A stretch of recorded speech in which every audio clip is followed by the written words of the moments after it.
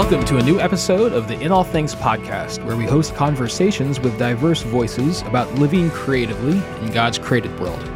I'm your host, Justin R.L. Bailey, and I teach at Dordt University, which is home to the Andreas Center, the sponsor of this podcast. On this episode of the podcast, we talk with Dr. Mary Vanden about what makes humans unique in the face of scientism and technological advancement. Are humans nothing more than advanced animals? Is human intelligence the same sort as the artificial intelligence we find in computers? Can we talk about a soul without diminishing the body? These are some of the questions we tackle in this episode, and we thank you, as always, for tuning in.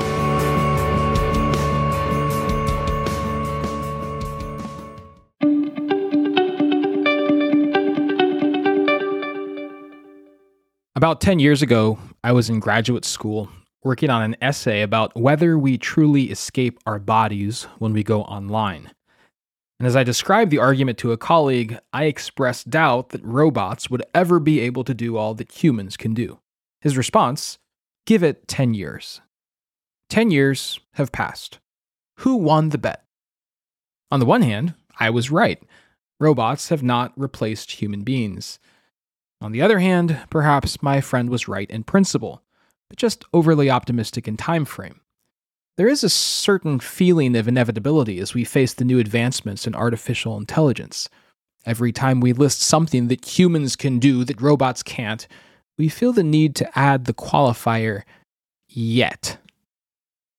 But perhaps part of the problem is in locating human uniqueness in what we do. Might it not be better to follow the Christian tradition in locating human uniqueness in what we are? This, in part, is the contention of theologian Mary Vanden. She notes that although Christians are united in believing that humans are uniquely created in the image of God, this has been understood in various ways. One popular view is functional, that humans image God by doing something, by ruling over creation as his representatives. Another popular view is relational, that humans image God by relating to God and to others. But both of these aspects, Vanden argues, require something more, a capacity to know and be known, something that is intrinsic to being human, regardless of if it is actualized. Such an account, she argues, anchors human dignity and fellowship with God, even, or especially, in the face of profound disability. As technology advances, it's always worthwhile to ask, what makes us human? And to that end, we hope you enjoy our conversation with Dr. Mary Vanden.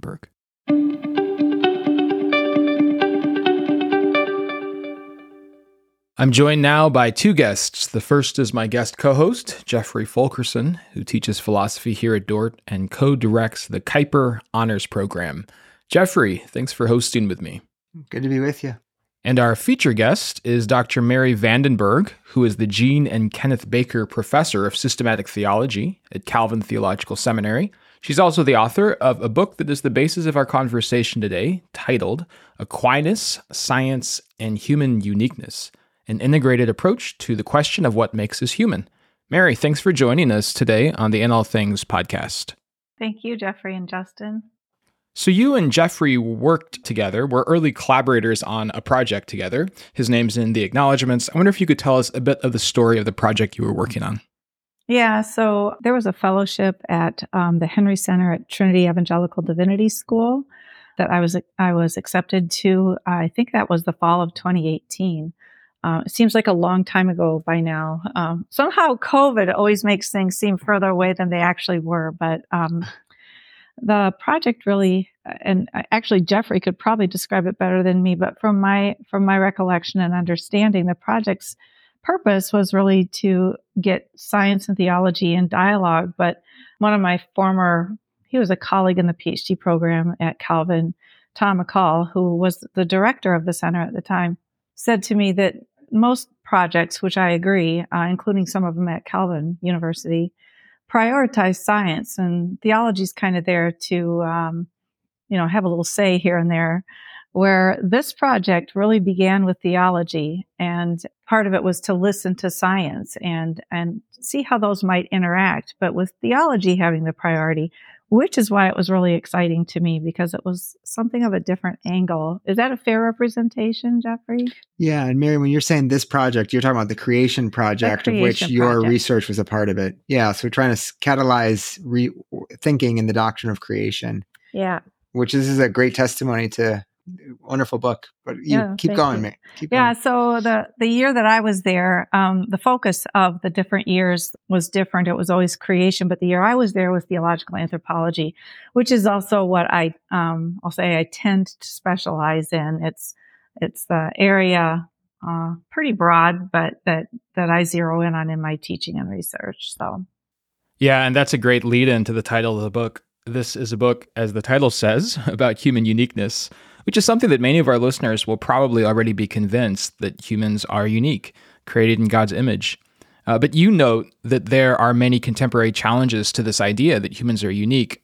For example, the finding that humans share close to 99% of their genome with chimpanzees, or the fact that we exhibit similar social behavior, or even the much more serious charge that if we treat humans as special, that is actually at the root of many of these ecological crises that we're having. So there's the science part of the title, Science and Human Uniqueness. So why is it important for us to continually be re-examining this, what we mean when we say that humans are specially unique?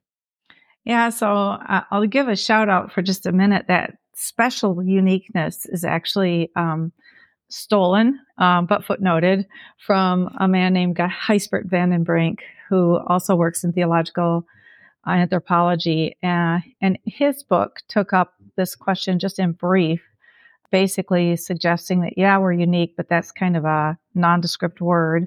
So let's talk about this as special uniqueness. And I kind of grabbed onto that and said, yeah, I think that's right. The idea is, when I say, of course, we're unique, well, the problem with that term is everything is unique. Elephants are unique. Giraffes are unique. Microbes are unique. The question is, how are we unique? And what does it mean that humans are unique? And so when Vanden added that special uniqueness to it, I thought that's a really good way to get away from the charge, oh yeah, well, everything's unique, and really zero in on humans are set apart in a certain way. So how do we express that? And his term, special uniqueness, helps us do that.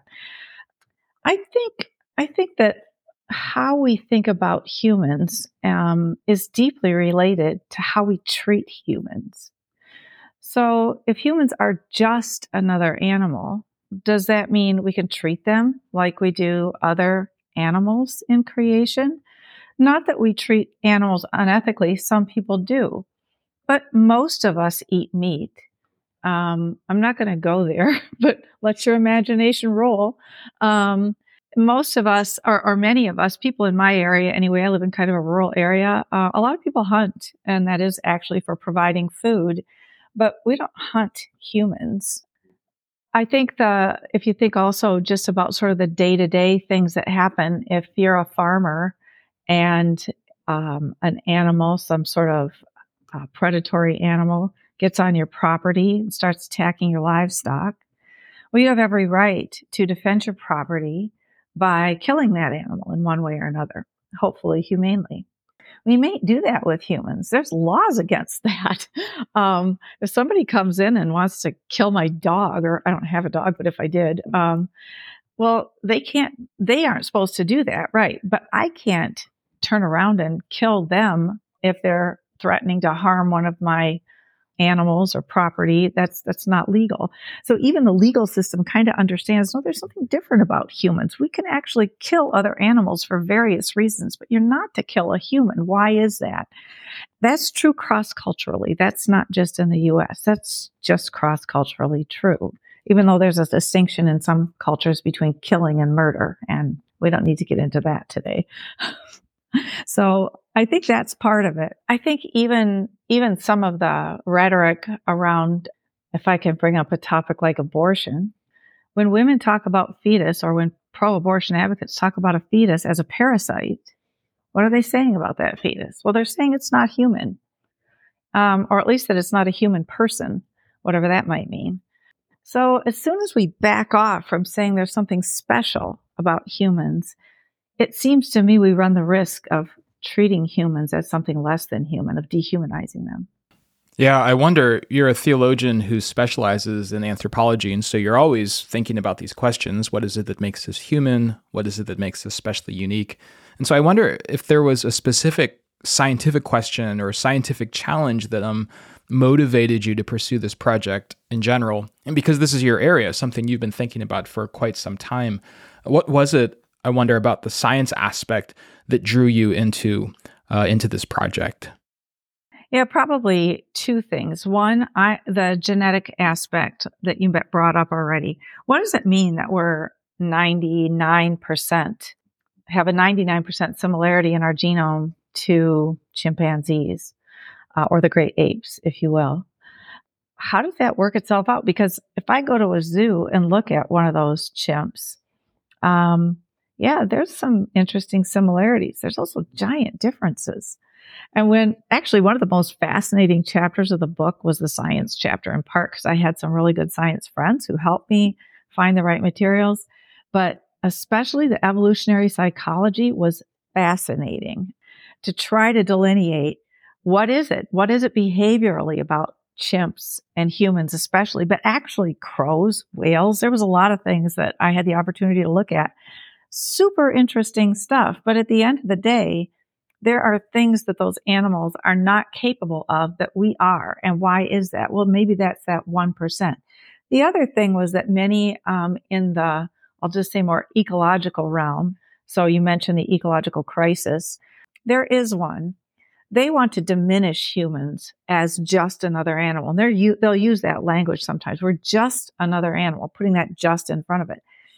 That made me really nervous and antsy and worried about maybe humans in general, but I will say that a driving force behind it is people on the margins, and we can talk a little bit more about that later. Mary, if I could ask a question here. We've talked about science, sort of contemporary challenges that motivate the book, but your sort of guidance for a way forward is looking backwards to Thomas Aquinas as a Reformed theologian. So maybe if you could just say a word about why you found Aquinas to be the sort of the guiding star for your sort of constructive responses to today's challenges. Yeah, so I didn't have a lot of familiarity with Aquinas going in. I knew a little bit. I'd read a little bit. And one of the things that grabbed my attention with Aquinas was this idea of potentiality and capacity versus actualization. And the first time I read Aquinas, this is quite a few years ago already, and I wasn't reading the treatise on humanity at that time. I was just reading him more generally. And he talked about capacity. I thought, well, how does that work? I was actually thinking about disabilities because my dad had dementia before he passed away, and he's now with the Lord. But that got me thinking, what is it to have dementia and be human? And what are capacities? And I remember thinking, well, it doesn't work, Aquinas, because, my dad's brain isn't functioning anymore. He doesn't have the capacity. Or a microencephalic person, they don't have a fully developed brain. They don't have the capacity to think. And I said that to one of my colleagues, who's actually a brilliant historian. He's retired, no longer there. But he looked at me and said, well, Mary, Aquinas is not talking about physical capacities. He's talking about really metaphysical capacities. And it was intriguing to me. So then I started reading, Aquinas alongside of people like Brian Davies and Eleanor Stump and others, mostly philosophers. And I got it sorted out, how that works. What is a capacity? We're not talking about a brain. And in some sense, if humans are a body-soul complex, not a body and a soul, but this holistic body-soul complex, well, then how can you separate a physical capacity as if it's this thing that's disconnected from any metaphysical capacities? And it also gave me the sense that if you could work this out, and I didn't know if you could work out that a metaphysical capacity can be sustained, as Aquinas suggests, with respect to the soul, despite the lack of a physical body, well, then what does that say about my dad, somebody who's cognitively disabled, even like a Down syndrome? Or I have a good friend, her son just passed away a year ago. He had a particular genetic disability that basically led him to be able to be developed. He was 42, but he had about the cognitive and physical capacities of a 12 to 18-month-year-old. So he never walked, he never talked, etc. And I wondered, his name's David. And so David was another driving force behind a lot of what I've done here is, what is David? Who is David? Can David know God? Because there was, in the theological realm, pushback on how can you talk about the need to know God if somebody doesn't have an intellectual capacity? And I'm like, yeah, need to think about that. So Aquinas seemed to offer a way in to think about this in a way that I found intriguing. And then I give some reasons in the book why I chose him as well. So I would be interested in hearing, Mary, if you would, a brief digression. Sometimes Aquinas is considered the Catholic theologian, and Protestants, specifically Reformed Protestants, don't read them. There's some historical inaccuracies there, I think. But what sort of apology would you give to why Christian thinkers should be reading maybe Catholics generally, or Aquinas in particular, for a sort of a Christian anthropology? Yeah, well, I think, so if I go back just in my Reformed roots to people like Calvin, the Reformed scholastics, and then forward further to Bavinck, those guys did read and acknowledge Aquinas. Calvin actually footnotes Aquinas a fair amount. The Reformed scholastics follow scholastic method. That's why they're called the Reformed scholastics of the 16th and 17th centuries especially. So I think there's precedent for reading him. I actually don't feel a huge need to make an apology because at the core, I think that we are all Catholic. We build on the reputation of the pre-Reformation church. The Reformation wasn't like this break in history where everything started again. It's like, no. The cry of the Reformation was ad fontes, back to the sources. What are the sources? Well, Scripture, primarily, but Augustine, Irenaeus, Gregory the Great, Aquinas, Anselm. The reformers in my tradition were dependent on all of those people and cite them. So, as well as numerous others, Gregory of Nazianzus. I mean, just list the patristics. You've got most of the people that Calvin would cite, but also many of the scholastics. So, I don't actually like that distinction that these guys are Catholic. It's like, well, yes, so am I. In fact, the creeds that I recite every Sunday come out of that Catholic tradition. So, and one of the reasons you list for why you use Aquinas is his precision. Yeah. And there's already been this precision in what you said. It's a bit technical, or at least it may feel a bit technical for some of our listeners. And so I just ask you listeners to bear with us for a moment. We'll get to some of the pastoral and practical implications of this. And maybe we're already there in some sense, because as you've noted, Mary, the common pushback against basing human uniqueness in an intellective capacity is that it might diminish the dignity of those who have cognitive disabilities, like your friend David. But you say that this is a misunderstanding and make a distinction between intellection as a capacity of the soul versus a capacity of the brain. And so I wonder if you could just say a bit more about this. What does it mean to say that someone like your friend David has an intellective soul, especially in cases where there are some cognitive disabilities? Yeah, so I'm going to just rely on Aquinas here. When Aquinas is talking about an intellective soul, that is something that all humans have by definition. It is a type of soul. So Aquinas thinks that animals are ensouled too. They have a vegetative or, various kinds of soul, but there's various sorts of souls. And what all humans have is an intellective soul, right? So it's got very little to do with what gets actualized as far as a potentiality. But this intellective soul gives the capacity for all the things that humans do, including thinking. And in fact, that's a primary thing that humans do for Aquinas, is that they think and that they know. And does that mean everybody does that? Well, no, that's where that word potential comes in. So if you think about potential from Aquinas' perspective, David has the potential to think and know, but he can't actualize that potential because of the deformities in his genetic code, right? So he'll never have a fully developed brain like you and I would because of that.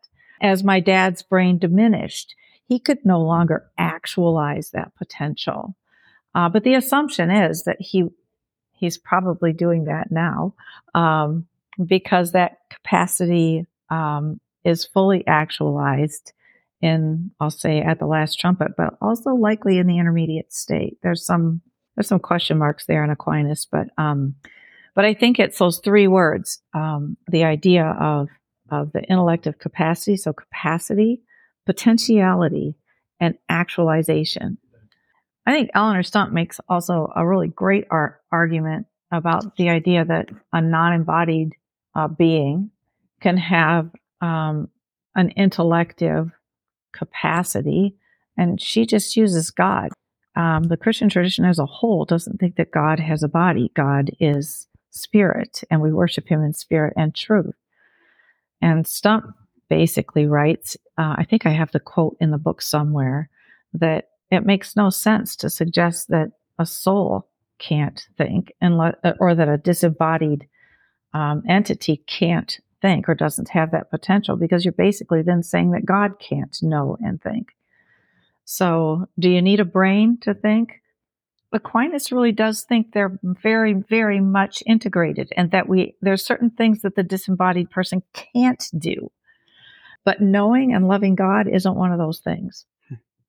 Yeah, I wonder if I could ask a question about intelligence and what we mean by it is a big part of your argument. And intelligence is something we hear a lot about these days, at least in terms of artificial intelligence. Oh. There's this question or supposition that computers will soon be able to do everything better and faster than humans. And so now the reduction goes another way, not so much that humans are just advanced animals, but our brains are just computers. And we will eventually build computers that can do all these things, that can have intellection or intelligence artificially, which would, of course, undercut human uniqueness. And so I wonder, in light of your work on the intellect of soul, are there any implications or guidance that you might offer us in how we think about artificial intelligence? For example, is that a diminishing or a reduction of the category to say computers have intelligence? How would you respond to that?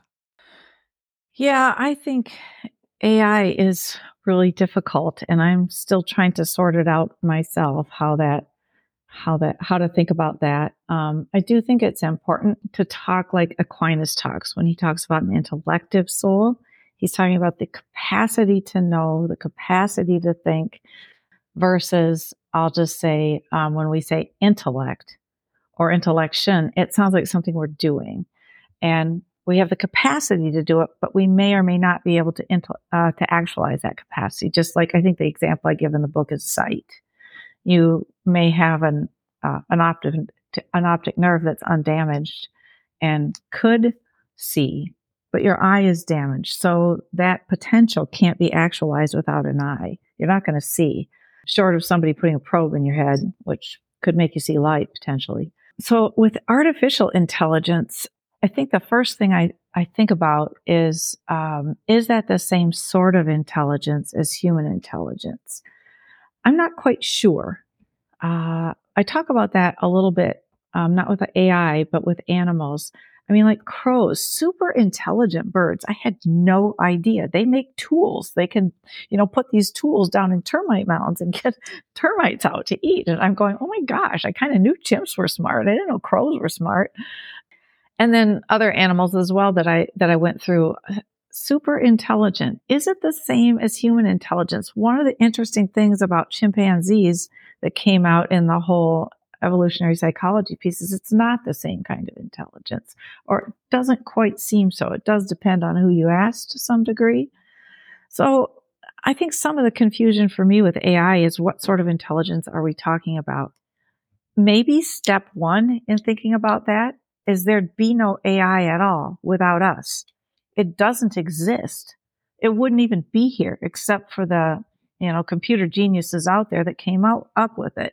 It relied, I don't know that it still does. It seems to me that everything we say about AI and everything that I want to say, well, it can't do, you have to add yet on the end, which is both an interesting proposition and a frightening one. But we only have it because humans developed it. It works and is dependent on human platforms. What does that mean about it? I mean, to some degree, I look at it and go, well, our intelligence is, we are dependent creatures, dependent on God. Maybe AI is in some way dependent on us, certainly initially. But recognizing that it keeps getting better, and will AI have the capacity at some point to fix itself? Maybe. But I will say that one thing that COVID should have taught us is that real enfleshed relationships cannot be replaced. So you've got a machine that can think, maybe like iRobot can be your friend. Is that the same? I mean, I remember people telling me that Zoom classrooms would be just like a live classroom. Well, I didn't find that to be true when we had it with our distance program, but we went fully on Zoom with COVID. You can't read a room like you do when there's all those bodies sitting in front of you.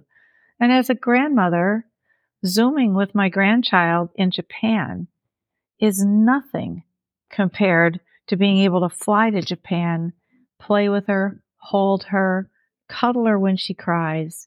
I watch her cry on the screen and I'm like, if I were there, I'd pick you up and hold you. But I'm not. And this is no substitute. So it seems that Christians of all people should know the importance of embodiment. Why else would God choose to become fully human? Taking on our flesh and blood, dying bodily, rising bodily. I don't know how that fits, Justin, but it seems to me that there's something about the incarnation, something about being in flesh, something about bodies, as well as the idea that humans are the creators of this, or the developers of this, if you want to put it that way, that sets it off as not the same. Mary, you've mentioned a couple of times that humans have a different kind of intelligence. We've just been talking about AI, but you said it of animals as well.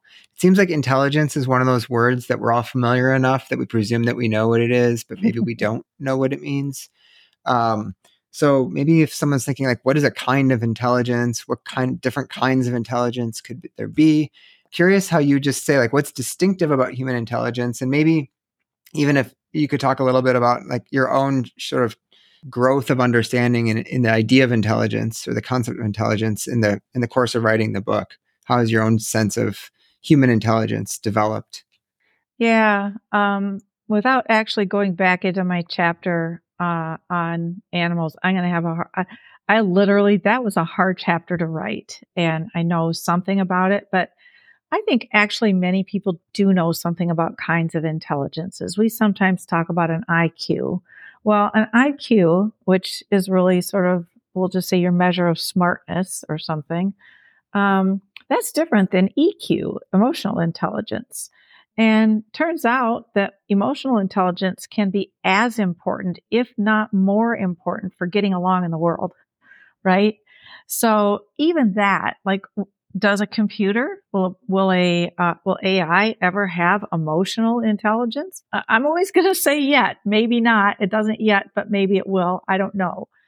One of the things with the chimpanzees that was so interesting when you compared the bonobos to the other chimps, there's just the two, was looking at their capacity for empathy. So that's part of, I'll just say, emotional intelligence and what empathy is. And one of the things that I learned in that section of reading is from those social psychologists is that a psychopath can have a high level of empathy.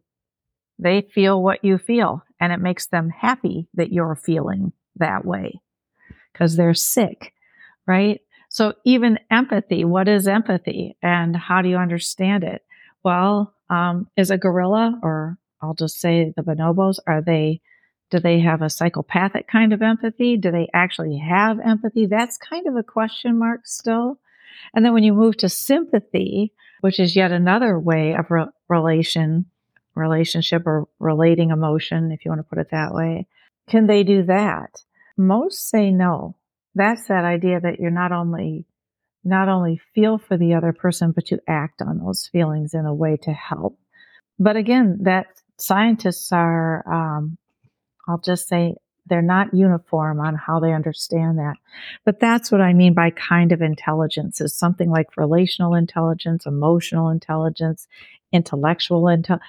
I don't actually like to split them all that much, because one of the things I think is cool about Aquinas is he doesn't know about all these things per se, and yet he does when you read him, that when he talks about an intellective capacity, he's really wrapping everything that we know about this into one. If I can go back to something you brought up a little while ago with respect to the body and the soul and their relationship. So in your book, you do this substantive work in Genesis, and you sketch this account in which humans are especially unique because of the way they are created, the purpose of creation, and the answerability for their actions. But then you move on to the question of the soul. And as you point out, the concept of a soul that is separable from the body at death, for example, that's been challenged, especially in recent times, as being a Greek idea rather than a Hebrew idea or a Christian idea. And we've had at least one other guest on the podcast who's pushed back on the idea of soul from a Hebrew perspective. You argue that Scripture teaches that humans are spiritual, material beings, that we are a body-soul complex. And so I wonder if you could help us sort out how to think about this. Reformed people don't tend to like dualisms other than creator and creation. But I wonder if you would see this as a necessary dualism, body and soul. And how might you help us think about the relationship of body and soul? Yeah, so it isn't the sort of dualism that is often posited with something like a Platonic understanding of soul and body, where the soul is sort of this inhabitant of a body. My former colleague, John Cooper, in his book, Body, Soul, and Life Everlasting, and he was one of my teachers, I just think he's right that what Scripture teaches is what he calls holistic dualism, which maybe sounds a little bit paradoxical, but I think he's right. And that's really what I think Aquinas is suggesting. That, in fact, in discussions, I had some discussions with some Catholic friends of mine along the line. In fact, I think Jeffrey introduced me to Matthew Levering, and I ran some analogies past him. How do I get this idea of how the two are intimately connected? And I ran some analogies, and he's like, "Oh no, that's still too separate. And I will say that I came up with something. I think I used yeast in dough, but I'm not sure that's not still too separate, right? It's just tough to come up with something that really gets at what Aquinas is saying, which is no, these things have to be together. They work together. They're a holistic thing. And yet, and this is where Aquinas gets criticized too, for what it's worth, and yet at death, they can separate and the soul can continue to exist because it's subsistent. But that doesn't mean that the body is done. It's awaiting the resurrection and that reunion or restoration that Reformed people expect. So as far as the critique about the soul being Greek, my reply is that the current monistic or materialistic understandings of humans could be seen as scientific rather than biblical or Christian. So I don't really know why Greek is a bad word, nor that they're necessarily wrong by virtue of being Greek. And I think as far as the Hebrew, I know Old Testament studies over the past 30, 40 years have pushed against the idea that nephesh can be properly translated as soul. I don't necessarily disagree with that, but I think most of what I learned, and again, working with some Old Testament colleagues and whatnot, I think that that's a losing proposition. I think nephesh can be translated as soul, or maybe better translated as the spiritual aspect of a human person, in part because soul has these connotations that are either more modern, pre-modern, or Greek. And I think what the Hebrews have is a very holistic notion of persons, but I don't think that they in any way think that humans go out of existence at death. I think there's numerous Old Testament stories that suggest exactly the opposite. Everything from the weird story of the witch Vanden, which I'm not sure what exactly that tells us, the laws against necromancy, in Israel. Even the story I just read in my devotions of Joseph, when he dies, it's a common phrase in the Pentateuch that when one dies, they are gathered to their fathers. And people always want to say, well, that just means they're put in the grave. Except Joseph is gathered to his fathers when he's in Egypt. His bones aren't carried back to Israel till many years later. It seems beyond the fact that they would be an odd bird in Mesopotamia in the ancient Near East if they didn't believe in some sort of ongoing spiritual existence. And our colleague at Trinity, when I was there, Jim Hoffmeyer, who is an Egypt specialist, I went to Egypt with him a few years back, and it's very clear that they have some sort of notion of an ongoing spiritual existence. Israel spent 400 years in Egypt. You think they thought that they didn't have a soul after that, if not before? I just think it's insane to think they lived in that culture. I think that's why the laws of necromancy are there, because they lived in that culture. God didn't say don't believe in a spiritual aspect. He said don't worship them and don't think you can talk to them. Just to help some of our listeners who, again, might be thinking, this is all very technical. Why do we need to think about all of these nuances? And I wonder if you could help us press further into the practical or pastoral significance of some of these questions. Why would it matter if, for example, we all believe in the resurrection of the dead as the point of the creed? Why would it matter to say that there is an intermediate state where that humans have an immaterial aspect, a soul, that continues after bodily death and prior to bodily resurrection? Why should we care? Well, I guess first and foremost, I think they should care because I think it's biblical. When Paul talks about, I said my dad went to be with the Lord. What on earth did I mean with that? But Paul says he would like to be with the Lord, that in fact that's far better. Is he talking about the resurrection? It doesn't sound like it. When Jesus says to the thief on the cross, today you will be with me in paradise, what does he mean? Does he mean some abstract way of thinking about today? So I think it's biblical. So if I didn't think it was biblical, I wouldn't advocate for it. So I think it's biblical and deeply biblical, not just sort of a few things here and there, but that Scripture interprets Scripture and it's fairly consistent. So I think that's one of the reasons. But I think the more pastoral reason, actually, I quoted a guy named Paul Bloom. I do not remember the name of his book, but he's an atheist and he doesn't like the idea of a soul and he thinks it should be taught out of you.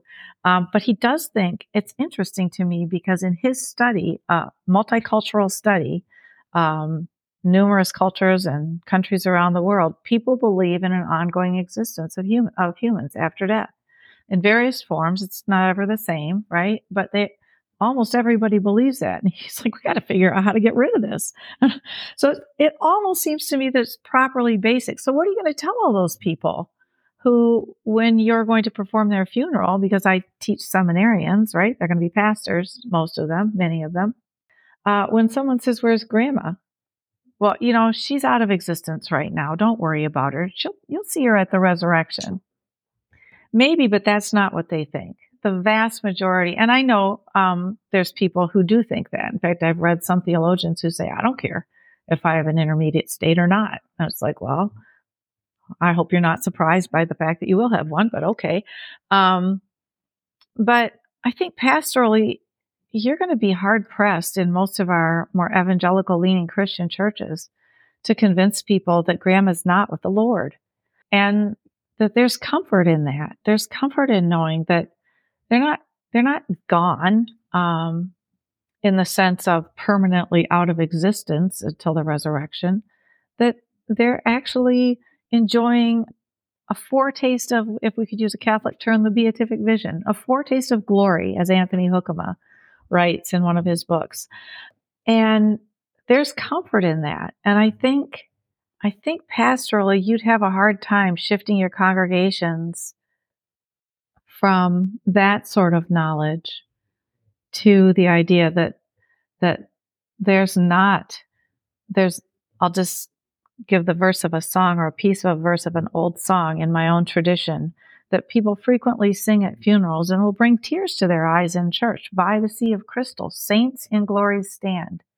myriad in number, drawn from every land.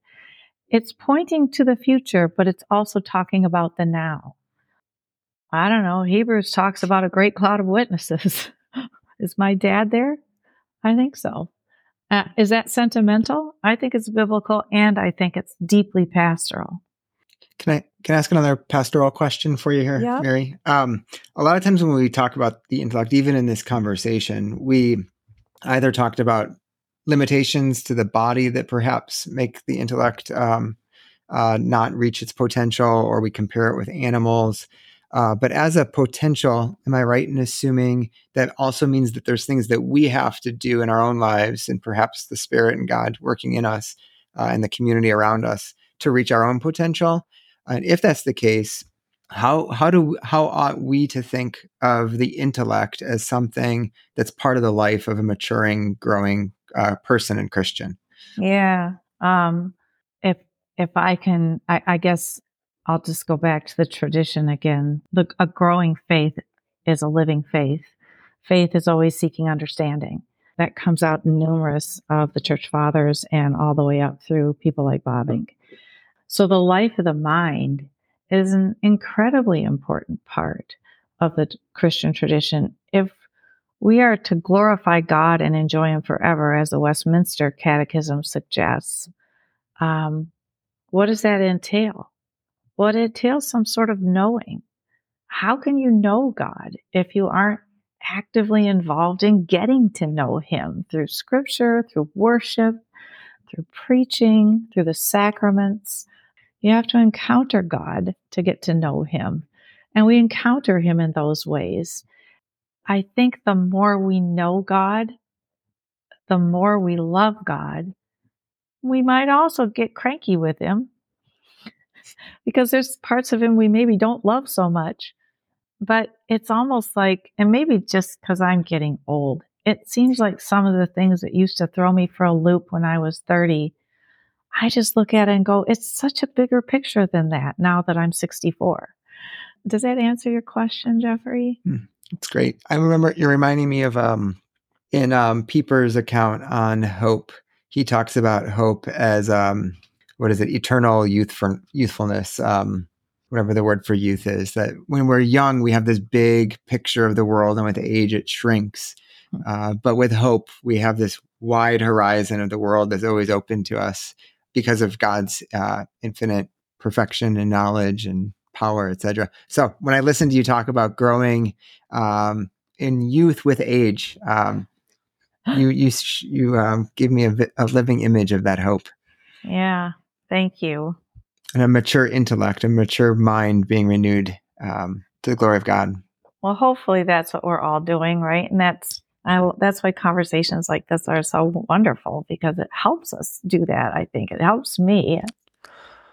Well, the book is Aquinas, Science, and Human Uniqueness, an integrated approach to the question of what makes us human. Its author is Mary Vanden. Mary, thanks so much for joining us on the In All Things podcast. When I can't sleep, don't count sheep. Instead I try to recall where all that I lost might be, but I never can. After all, I'm just a man who's forgotten more than he'll ever understand. Aren't we strange machines?